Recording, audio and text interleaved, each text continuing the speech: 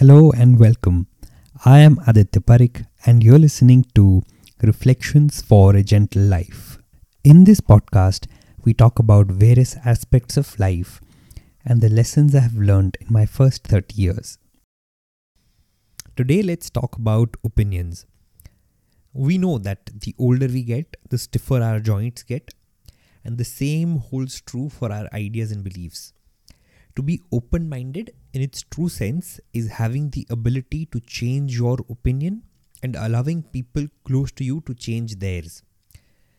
We're likely to miss out on opportunities of growth by making ourselves less pliable to the changing world if we don't allow ourselves to adapt. This inability to change opinion happens more so with people who have been successful. They believe that if they have been through a particular kind of struggle, somebody else to get that success also has to go through that kind of struggle.